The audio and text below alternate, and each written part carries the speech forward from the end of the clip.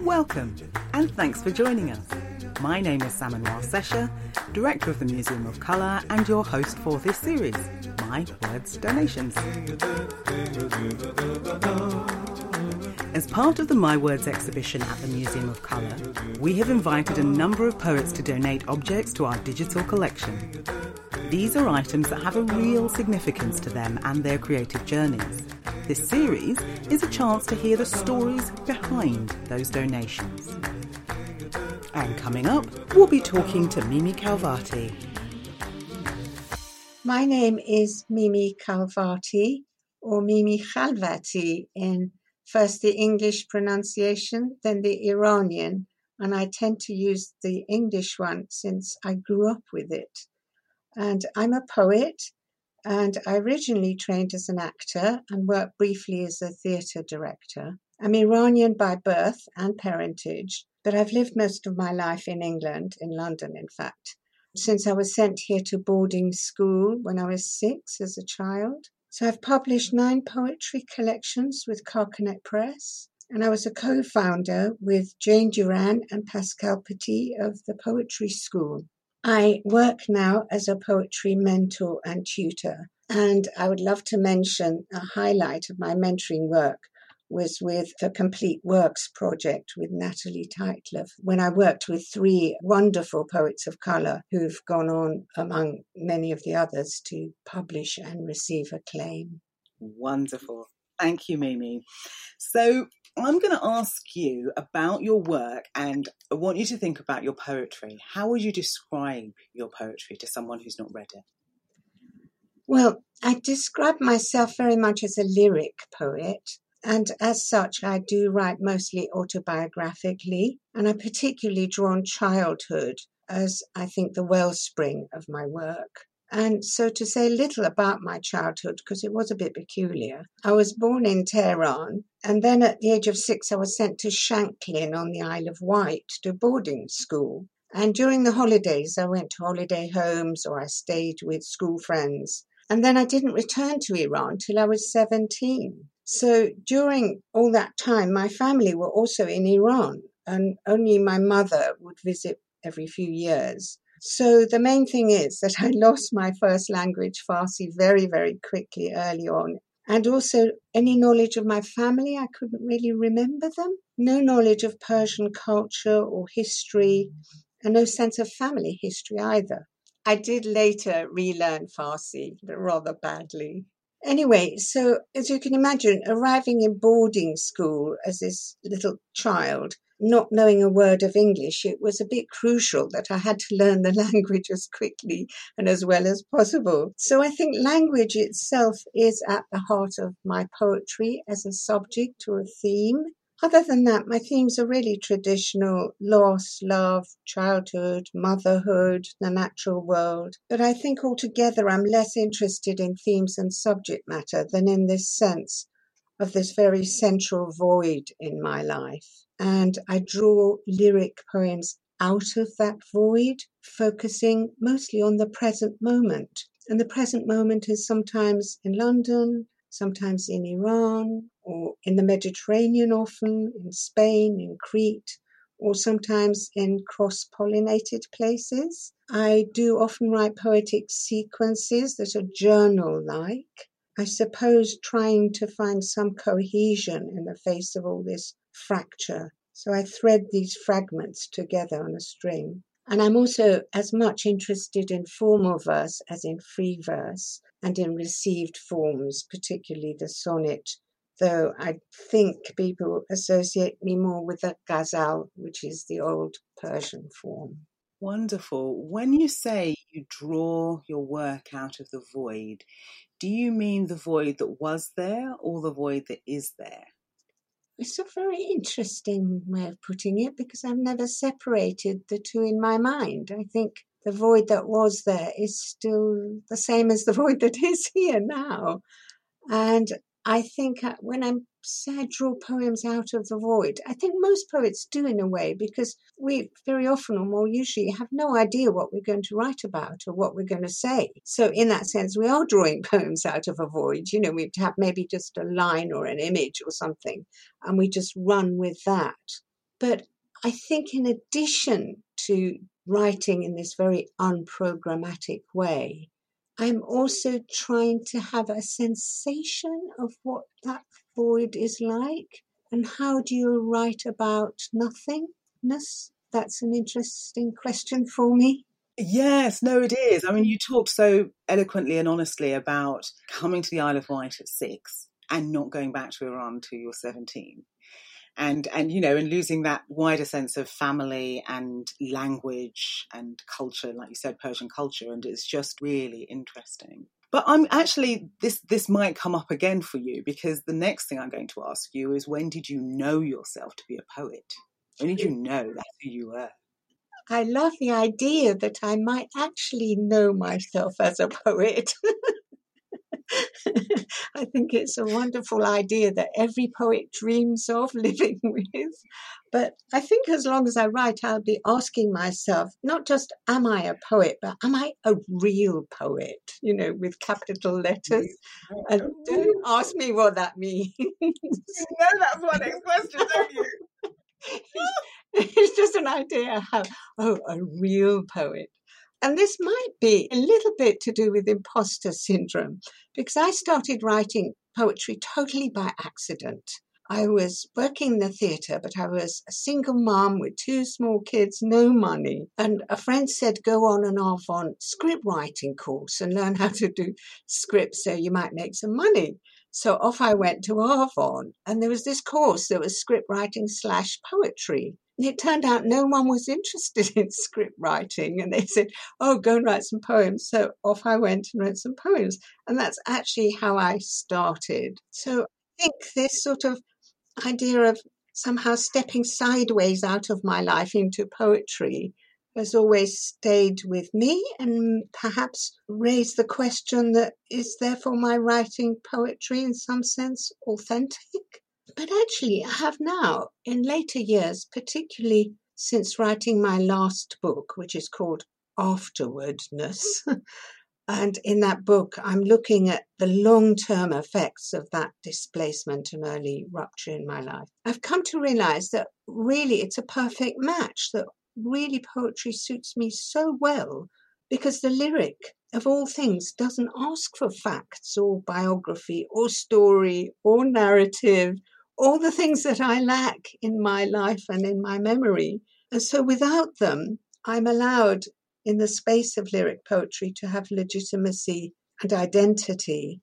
And I think perhaps also to try and speak for many people who, especially nowadays, I think in our age of, mass migration and displacement, there must be millions of people, and children particularly, like me, who have lost all sense of their origins or their stories, and nevertheless give their lives value by other means. Interesting. All right, I'm going to ask you the next question. So we've asked you to donate some items to a museum, which you have very kindly done. But before you tell us what they are, I am intrigued to know a little bit more about your relationship with museums. So how do you feel about museums? And a follow-up to that is, how does it feel to be in one? Well, probably I would have to say magnificent to both questions in one word. I mean, I think museums are pretty magnificent, and therefore it must be pretty magnificent to be actually in one.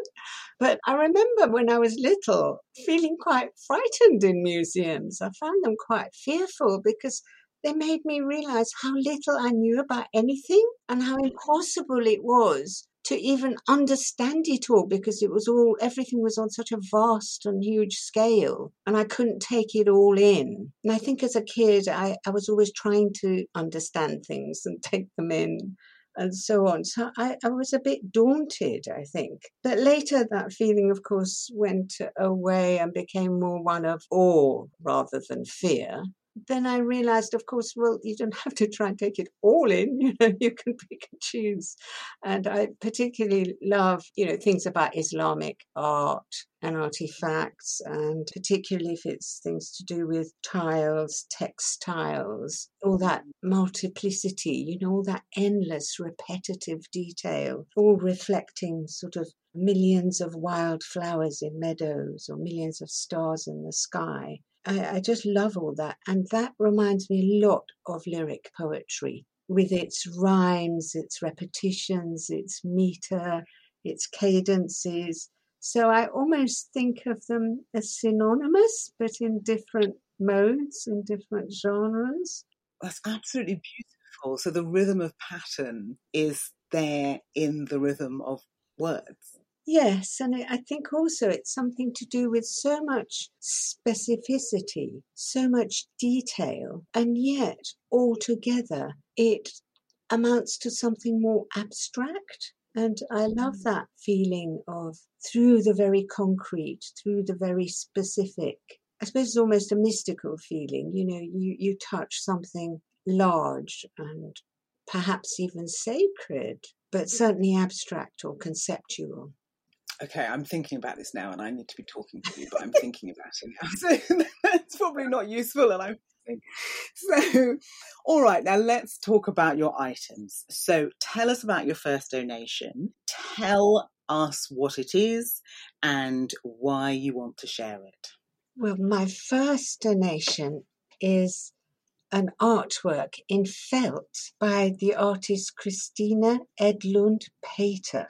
And now I know really nothing about working with felt as an artist, but I believe what she does is she creates an image in wool and then she puts it in a food container with some water, and then she shoves it in the freezer and then she microwaves it. Can you believe? And then this somehow shocks the wool fibres so that they will grab onto each other and blend and become felt. I mean, to be honest, I don't really understand it, but this is what I've read, that this is how Christina describes it. And then she combines this wet felting, as it's called, with needle felting for the detail. Anyway, it's a lovely picture, quite large, I'd say, and it shows a landscape, I guess you might say, that's framed by a grapevine growing over a trellis. And in the background, you'll see three rather Islamic-looking arches through which you can see the blue sea and the blue sky and headlands in the far distance with some pine trees. Then in the foreground, under this very luscious vine, is a terrace with cane furniture, lovely colours, an orange rug, a yellow teapot, a blue mug, and a white cockatoo that's perched on a chair. And of course, since this is obviously some kind of paradise, there's an open book and some steps you can glimpse just going down to the water. So the reason I would like to donate this is that this beautiful picture was given to me by 10 poets I've worked with a long time in seminar groups, and some of whom are in your museum. And I'm very proud to be working with them. And during lockdown, they ran the seminars online, and then I would go along every now and then when I could as a guest. So this was an amazing gift to thank me for going. And they commissioned the artwork from the poet Miriam Nash's mother, who is the artist. And Christina, she actually read my poetry, which I can't believe. And the images she used, she drew from my actual poems. So, for example, I do have a poem with a white cockatoo and all the rest of it. But more amazing to me is, honestly, she seemed to have looked into my mind's eye and seen that kind of vision of some kind of lost paradise or some longed for elsewhere that's always floating around behind my work, I think. So my way of thanking them in turn is to donate the picture. To donate it so others can see it. And it is utterly beautiful, and I hope those who are listening to this podcast will go and have a look at it in the collection because it is stunning. So tell us about your next donation. My next donation is in fact two items belonging together, an anvil and an axe. and they belong to my maternal grandmother, who we called Telodju. So the anvil is a hexagonal block of white marble, looking a bit sort of stained and well used. And the iron axe, it's about a foot long. It's got a lovely slim handle and then a very surprisingly heavy head. So my grandmother used these tools to break the sugar loaves into sugar lumps for tea. Because in Iran, of course, you drink black tea in little small glasses, and they bring you the lumps of sugar to have with it, and you place the sugar lump between your teeth and sip the tea through the lump. No. Yes. Know that. Yeah, it's sweet, isn't it? You sip the teeth through Through the the lump. sugar that you hold between your teeth. Yeah. It's very nice sort of ritual, really. So people spend all day drinking tea from the samovar. They never stop. And I don't know how they drink it so hot as well, but they do. Anyway, so I was told after my grandmother died that this was the last of her domestic tasks that she did before her siesta, in which she died. And I just thought that was so literally sweet, wasn't it? Because the first thing, of course, that happens is all the family and visitors, everybody comes to pay their respects. And they're offered these little glasses of tea with the sugar lumps that she's prepared for them. Okay. Now, these tools are the only things I've actually inherited from her. And I did write a poem around them very early on in my writing life. And I think of this as my first proper poem, because it was the first poem in which I first discovered the magic of form. Because originally I wrote it in the wrong form and I couldn't finish it. Then I was in a bookshop one day, and of course a second-hand bookshop, and I saw a copy of Edward Fitzgerald's translation of Khayyam, which is there's always one in the bookshop, isn't there? And I looked at it and the penny dropped. I went, oh my God, my poem must be in that form, which is rubaiyat, which are 4-line verses, 3 of the lines rhyming, the first 2 and the 4th, but not the 3rd. And my original draft, which didn't work, was the first 3 lines rhymed and not the 4th. So it was the wrong way round. So I went home and very quickly I'd managed to rewrite and finish that poem because I'd actually found the right form. So anyway, I only knew my grandmother a few years when I lived with her after I went back to Iran when I was about 17. And she spoke no English. I spoke no Farsi, but she did have one English word which she pronounced like, what's her name in My Fair Lady? Eliza. She pronounced like Eliza, and she'd say to me, Mimi June, lovely. Yes, lovely. That's so beautiful. Oh my goodness. Yeah. Oh, if you're going to have one English word, then choosing Have something lovely. like that. How delightful. Yeah. Oh, we love that. So, of course, you do have a third donation for us, but it is in the form of a poem. So are you happy to share your poem? Tell us which one you've chosen to donate and why you've chosen it, and then let us hear it. Certainly. Well, in a sense, I've already told you why I have chosen it, because this is the poem, the elegy that I wrote for my grandmother. And as I said, we called her Telodju. And this is interesting. Her name is Tela, which actually means, I think it means like talat, gold in Farsi. But the June is a suffix. So Telodju. So she would call me Mimi June. But the word June or Jan also means life or soul or spirit. So this poem was published in my collection Child New and Selected Poems 1991 to 2011 by Carcanet Press. Rubaiyat for Telodju. Beyond the view of crossroads ringed with breath, her bed appears. The old rose covers death has smoothed and stilled. Her fingers lie inert. Her nail file lies beside her in its sheath. The morning's work over, Her final chore was breaking up the sugar just before siesta, sitting cross-legged on the carpet, her slippers lying neatly by the door. The image of her room behind the pane, though lost as the winding road shifts its plane, returns on every straight, like signatures we trace on glass, forget and find again. I have inherited her tools, her anvil, her axe, her old scrolled mat, but not her skill. And who would choose to chip at sugar cones when sugar cubes are boxed beside the till? The scent of lilacs from the road reminds me of my own garden. A neighbouring tree grows near the fence. At night, its clusters loom like lantern moons, pearly white, unearthly. I don't mind that the lilac's roots aren't mine. Its boughs are, and its blooms. It curves its spine towards my soil and litters it with dying stars. Deadheads I gather up like jasmine. My grandmother would rise and take my arm, then sifting through the petals in her palm, would place in mine the whitest of them all.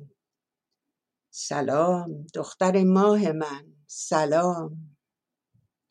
Salam, my daughter lovely as the moon. Would that the world could see me, Telojune, through your eyes. Or that I could see a world that takes such care to tend what fades so soon. Thank you to Mimi Khalvati for being part of our exhibition and donating to the Museum of Colour.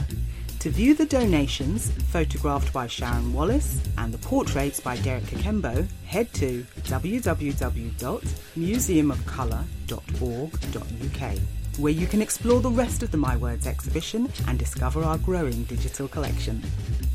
My Words Donations is presented by me, Samanoir Sesha, and is produced by Stella Sabin for the Museum of Colour.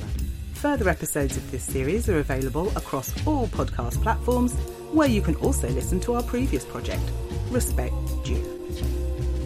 The music you have heard in this series is by the fabulous Randolph Matthews. You can listen to more of his work at www.randolphmatthews.com. My Words is supported by the National Lottery Heritage Fund, Arts Council England and the Foyle Foundation. Museum of Colour is incubated at People's Palace Projects, based at Queen Mary University, London. Thank you for listening.